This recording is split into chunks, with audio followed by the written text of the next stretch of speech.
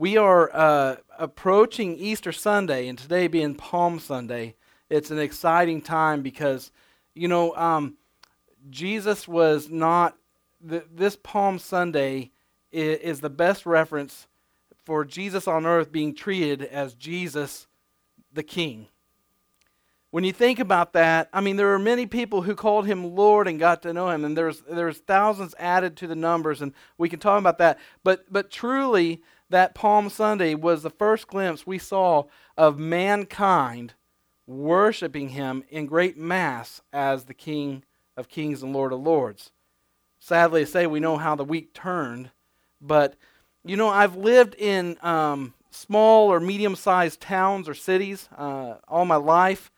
And there's one thing that's very interesting that happens in every city, but there's a little more nostalgia to it in the smaller towns, but that's parades. Around here we have Christmas parades. Some of them have New Year's parades.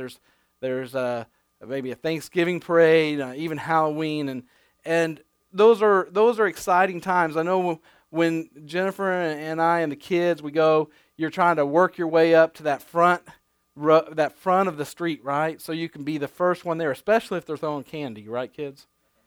That's the sweet spot right there, is to be right up there in front. And we have fun because sometimes you'll see people you haven't seen in a while, and you stop, you catch up. It's just kind of one of those things in the small town setting where people come together just to celebrate and to cheer on different things. It's a neat thing. If you turn to Matthew chapter 21, verses 1 through 9, we're going to look at this triumphal entry that Jesus made. Matthew chapter 21, verses 1 through 9. It says, "As they approached Jerusalem and came to Bethphage on the Mount of Olives, Jesus sent 2 disciples, saying to them, 'Go to the village ahead of you, and at once you will find a donkey tied there with her colt by her. Untie them and bring them to me.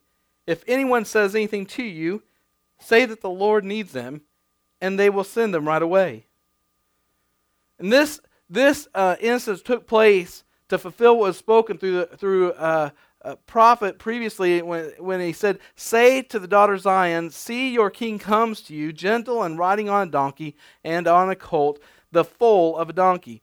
See, the disciples went and did as Jesus had instructed them, and they brought the donkey and the colt and placed their cloaks on them for Jesus to sit on. Not an Arabian steed, not a great big large animal like an elephant with tassels and everything on, but a donkey. But then a very large crowd spread their cloaks on the road, while others cut branches from trees and spread them on the road. The crowds that went ahead of him and those that followed shouted, "Hosanna to the Son of David! Blessed is he who comes in the name of the Lord! Hosanna in the highest heavens!" Again, these parades, this is a different situation, a different time, a different culture, but yet you can kind of, from your experience in the parade, you can imagine what it's like. Everyone's out there, all these faces in the crowd, all these people lining up. They're adorning the streets with the branches and the cloaks. It'd be much like the confetti that we throw, or the streamers, or those things that we do at parades. This is a big pomp and circumstance for Jesus. And can you imagine Jesus on Palm Sunday? The town was teeming with people from all over the world that come to the holy city to celebrate the Passover. And all the passionate and dedicated Jews would have been there. It'd be like being in Washington, D.C., if you can imagine, on the 4th of July, right? I'm sure they do it up big in Washington, D.C. for a parade for the 4th of July. Or maybe New York City on Times Square for New Year's, when the ball's going to drop and all the people are gathered in the crowd. I can imagine the noise and all the hustle and bustle.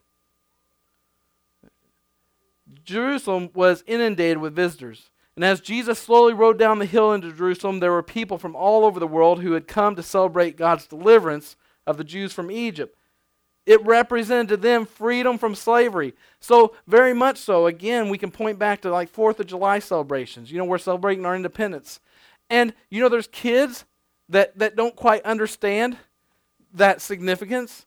just like our 4th of July, those who fought in wars and survived and saw their brothers and sisters killed in war can identify a little more. I'm sure there's a lot more excitement, a lot more patriotism, but this is really a celebration of independence from slavery and God's special love for them. And also the promise of future blessings, because this is a nation who knows that they have a future. There must have been thousands to share in the Passover celebration, and now they're sharing in the coronation of their king. Only a king comes in the manner in which Jesus did. And Jesus let himself be received in this way as a king, and the people shout, "Hosanna, Hosanna." And you know, I guess they kind of overlooked the fact they chose a donkey. They were so excited, they put the palm branches down, they're putting the coats, but you know, apparently that didn't slow them down when they saw the donkey. Hosanna in the Hebrew would be translated as saves. So the people were literally recognizing Jesus as their Savior. They were recognizing him as their King. They were recognizing him as the Messiah, the Son of David. Now we know that this plays directly into what happens in the next week. But again, for a moment, just a moment, mankind is worshiping him as the King of Kings, as a Savior, in unison all together. This wasn't a church service. This wasn't a gathering of just the saints. This was a mass crowd of people who had heard of Jesus, who had experienced a relationship with Jesus, who had seen his mighty works, who had heard what he is foretold to be. And it must have been a glorious time of celebration. Can you imagine the religious leaders seeing this? Can you imagine what they were thinking? I mean, think about this. Let's move this setting to our current day time in Washington, D.C. And right now, this is a little hard because we're in election time, but let's just imagine we're just after elections, no elections on the near future, and all of a sudden a crowd is amassing in the streets of Washington, D.C. All of a sudden, thousands and thousands and thousands, and they're cheering and throwing confetti and streamers. And here's some guy coming into town that not all the leaders in Washington really know. They know that this person is out there, but they don't know much about him. And he's coming in, and they're shouting, "This is our new ruler. This is the one who is going to save us from our current government." Now, can you imagine Secret Service coming out there, the FBI? They're all out there trying to figure out, who is this guy, right? And how dare they be shouting that he's going to be the new leader? I mean, is this a coup? Are they getting ready to try to overthrow the government? This guy drawing all these shouts and praises. And these shouts that resonate as though an overthrow of leadership is imminent. And imagine as Jesus' eyes swept over the crowd that many were strangers. At least he might have been a stranger to them, but they were no stranger to Jesus. And I'm sure he had the ability to know each one's heart. So if you can imagine, there's many people that they're jumping in on it. They hear about Jesus. They don't really know everything about it, but they see the excitement. They're hearing these people shout that he's going to be their Savior, and so they're joining in. But Jesus, as he looks across the crowd, he knows every face. He knows every heart. Many of them never seen him before, but some he did know. Some he knew very well, and some had received his touch and were never the same again. I want to take a little bit closer look at some faces in the crowd, at just 4 of them that Jesus saw on Palm Sunday, and maybe we can see some of them in ourselves. One familiar face Jesus saw was Mary Magdalene. Do you remember her? In Luke 8, we learn that Mary Magdalene was one of a group of women in Galilee who financially provided for Jesus and his disciples. We also read that in the past, Jesus had freed her from 7 demons. This was a lady who was truly touched by Jesus. She was in bondage, 7 demons, and she was freed. Early church history identifies her as a sinful woman who washed Jesus' feet with her tears and wiped them with her hair in Simon the Pharisee's home. And it says that she was a prostitute when she had the 7 demons, that she was a prostitute. She was literally eternally grateful to Jesus. Scripture says she's not only helped Jesus financially, but she was the first one to see him alive after the resurrection. There's a special place in Jesus' heart for Mary Magdalene, and that was one of the faces he would have seen. Mary's a fascinating person. Some people have claimed in the past that she wrote a gospel, the gospel according to Mary Magdalene, and I can't put any credibility to that because, first of all, they claim to have found it just a little over 100 years ago. It was never mentioned by any of the early church leaders or even discussed when they were putting together the canon of Scripture. And secondly, Mary was probably illiterate. You got to keep in mind at this day and time, women, I hate to say this, but were considered little better than dogs. They weren't taught, they weren't allowed to learn, they didn't have much other place in society other than to be at the home and to only speak when spoken to. And in Jesus' day, a woman such as her who had been a prostitute definitely would not been learned or been able to write or anything of that nature. But she was an example of a life changed by Jesus. She was an example of what the touch of Jesus could do. From sinner to saint, from child of hell to a child of heaven, from totally depraved to totally devout. Mary is a remarkable example of what God can do in life. Many of us have our own story. Maybe we've had a rough past or we've had a rough background, but this, as Jesus is looking through the crowd, he knows everybody's background, but Mary Magdalene would have stood out because he personally interacted with her. And just like these days, I'm sure many of them who had heard the gospel and maybe didn't come to believe but begin to talk about it, there was probably different versions of the gospel given, false doctrines, maybe even some of the cheap gospel that is preached where grace with no repentance and no change.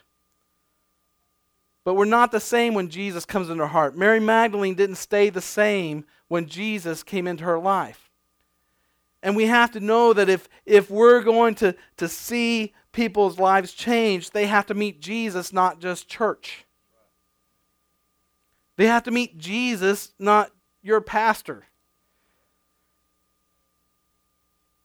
While we are led into worship, it's not the worship, but it's who we're worshiping that changes their life. Mary, I believe, was thrilled to have a part in Jesus' ministry and mission, and Mary was thrilled to use her money to support Jesus' ministry. When Jesus was praised, I believe she was one of the best worshipers. When Jesus was crucified, she was one of the ones that was most crushed. She was there at the foot of the cross. She, while it was dark, it says, went into the graveyard to mourn for Jesus. Her love for him cast out all fear. Going into the graveyard late at night or in the dark, guarded with soldiers. Love changes a person. I mean, you think about, have any of you ever been in love? You know, when we're in love, there's this feeling of new beginnings. All of a sudden there's this euphoria that all your problems and troubles before, it's kind of, you can overlook them, put them off the side because you've got this new relationship, this prospect of new beginnings, excited about the future. And when we fall in love with Jesus, it should be the same thing, that Jesus changed our lives, that we have fallen in love with him, and the prospect of our newfound hope and faith has changed us. We have to ask ourselves, is he still changing us? If we allow him to, he will. And does your love for him affect your pocketbook? Does your love for him affect your boldness? Is it changing you from sinner into saint? Are you allowing Jesus to change you into something more like him? Mary Magdalene may have been just a face in the crowd to some, but she is much more. And you are much more than a face in the crowd. Jesus sees you and knows you just as he knew Mary. Another face in the crowd was Nicodemus. Nicodemus was an interesting face in the crowd because he came to Jesus at night to talk to Jesus. He was a Pharisee and a member of the Sanhedrin. He is one of Jesus that Jesus spoke John 3:16 to. He is the one that Jesus was speaking to when he said, "You must be born again." Nicodemus is someone who is shining through in a group of religious leaders who are opposing Jesus. And the scripture records Nicodemus 3 times. Once was here in this scripture, another time when Jesus was being tried in that kangaroo court, and he pointed out it was unlawful. Nicodemus, in a sense, was defending Jesus at the very onset. And the third time was when he helped Joseph of Arimathea prepare Jesus' body for burial. So this is a guy who is standing against all odds. I mean, there are two groups of people here. People who are following Jesus and people that are opposing him. And he, by his position of authority and his position, should be on the other side, opposing Jesus. But I think Jesus smiled when he saw Nicodemus. I think he loved Nicodemus. Nicodemus didn't have Mary's courage, but I think he was born again, and he tried to defend Jesus. He provided the expensive spices, the things necessary to bury Jesus. You start to see a theme here with Mary Magdalene and Nicodemus, that there's something about pouring out our blessings to the Lord, about sacrificial giving, about being extravagant in our love to God. He and Joseph lovingly and gently washed Jesus and wrapped the perfume, spice, and linen around his body. The way Jesus died as a common criminal, his body wouldn't normally have been put through that. It would have just been dumped. Anyone that hung on a cross as a thief or a murderer or a criminal would have just been treated like trash. I'm sure that Nicodemus knew beyond a shadow of doubt that Jesus was dead. And what a life-changing thing the resurrection of Jesus must have been to him. What a joy must have flooded his soul. I mean, this is the risk taker. He's among the guys who are opposing Jesus. He's up there in that kind of authority, but yet he took the chance. He knew in his heart something was different about Jesus. And when he rose again, can you imagine, while the other guys are saying, who stole the body? What happened? Nicodemus is probably off in the corner just grinning, saying, I knew it. I knew it. But here in the crowd, I imagine he was keeping it kind of cool. He was, after all, a Pharisee. He was, after all, an important politician figure. Nevertheless, I have no doubt he was in that crowd giving Jesus praise. Maybe silently, maybe in his heart, but I assure you, he was watching closely. We have to ask ourselves, like Nicodemus, are we giving Jesus praise at home, in the workplace, among unbelievers? Are we letting our position of authority or our stature or our pride keep us from worshiping Jesus and praising him? Are we standing up for Jesus when others are opposing him? Are we like Nicodemus, working behind the scenes, supporting Jesus sacrificially, even if no one sees, especially when no one sees, and no one knows? We need to be doing his work.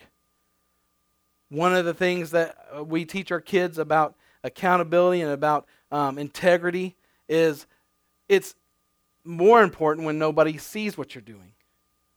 It's actually more blessed when no one knows what you're doing, but you're working for the Lord.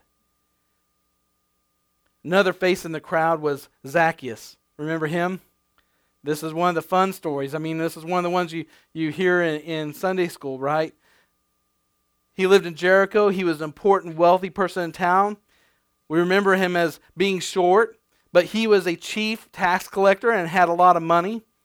And usually in his profession, and maybe because of his stature too, he had to make extra effort to be dignified. But he was also so excited that Jesus had come to town that he ran ahead of the crowd and climbed up in the tree to see him. And Jesus, when he saw him, called down and invited himself to Zacchaeus' home for dinner. Zacchaeus didn't know it, but he had a divine appointment with the Savior.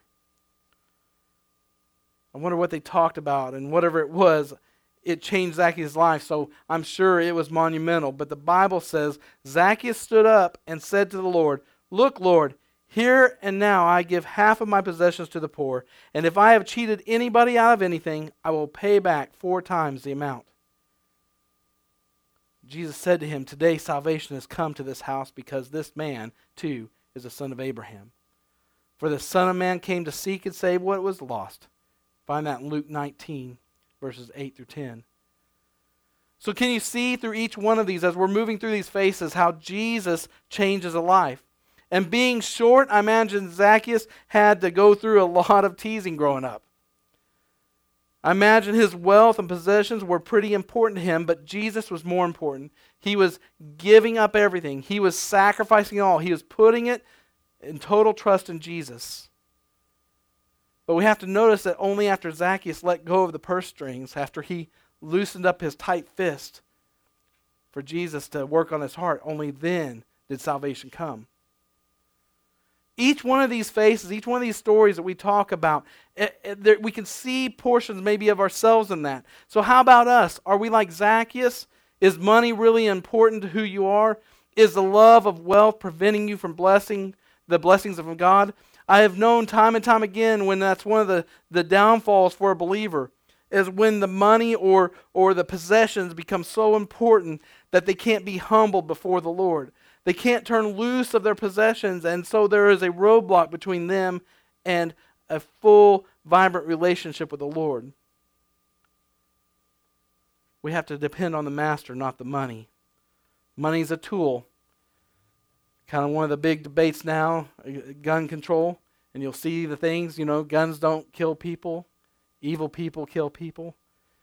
But really there's truth to that in the fact that money's the same way. Guns or money in the hands of an evil man is a potential for great harm, but guns or money in a good person, with a good person, will be used for good.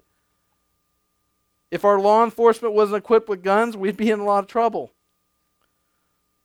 There's one more face in the crowd I see. He's kind of hard to see because he's just a little guy. Again, one of my favorites though. He's the only one carrying lunch, and he must have a loving mom to make sure he won't go hungry.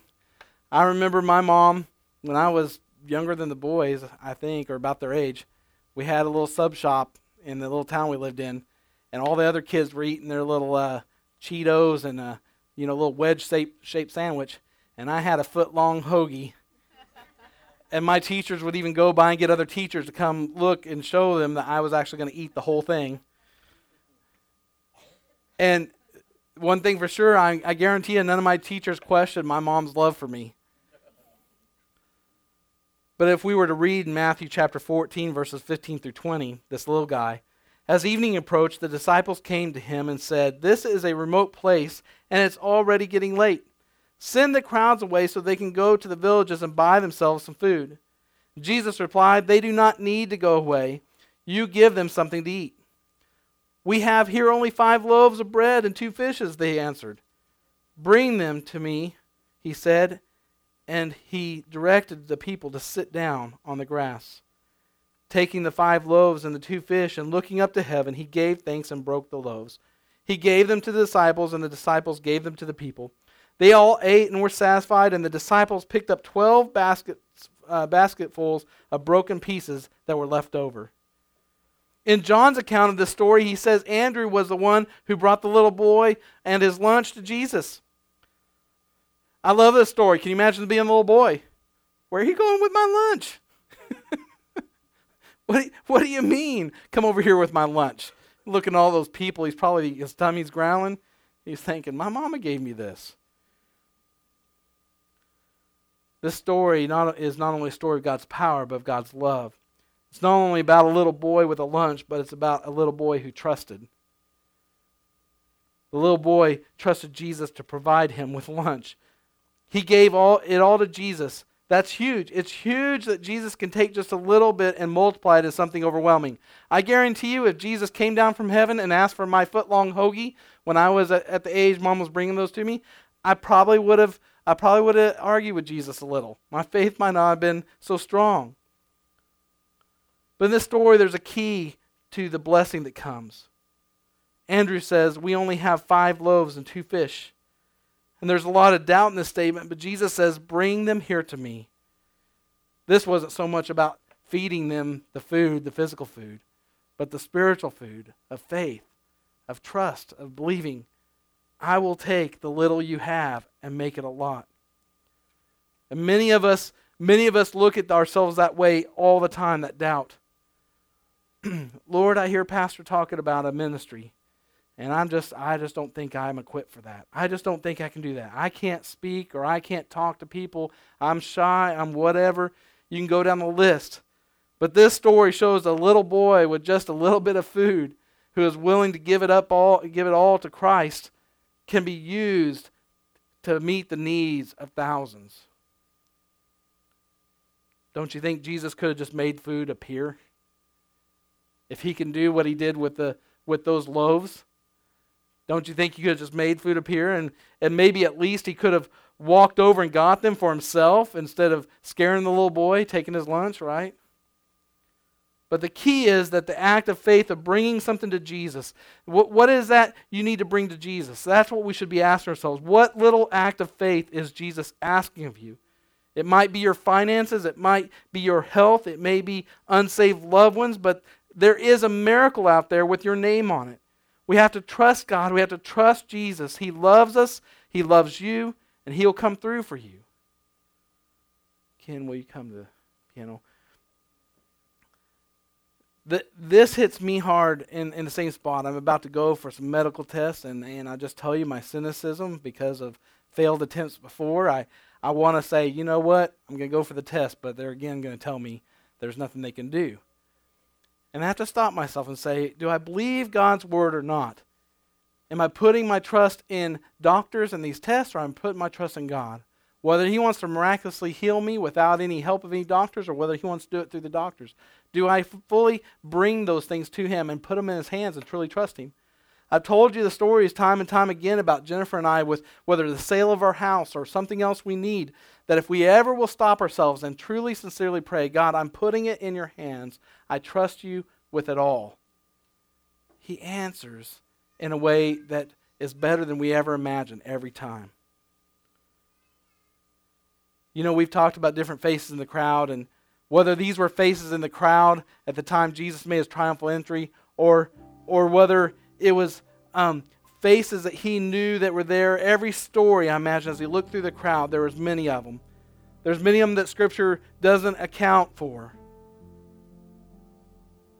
But each one is someone special to Jesus. Each one had a story. Each one was loved and cherished by the Savior. And you're not just a face in the crowd either. While we don't physically see Jesus here this morning, I know His Spirit's here. I felt Him in worship. I felt Him through our time together.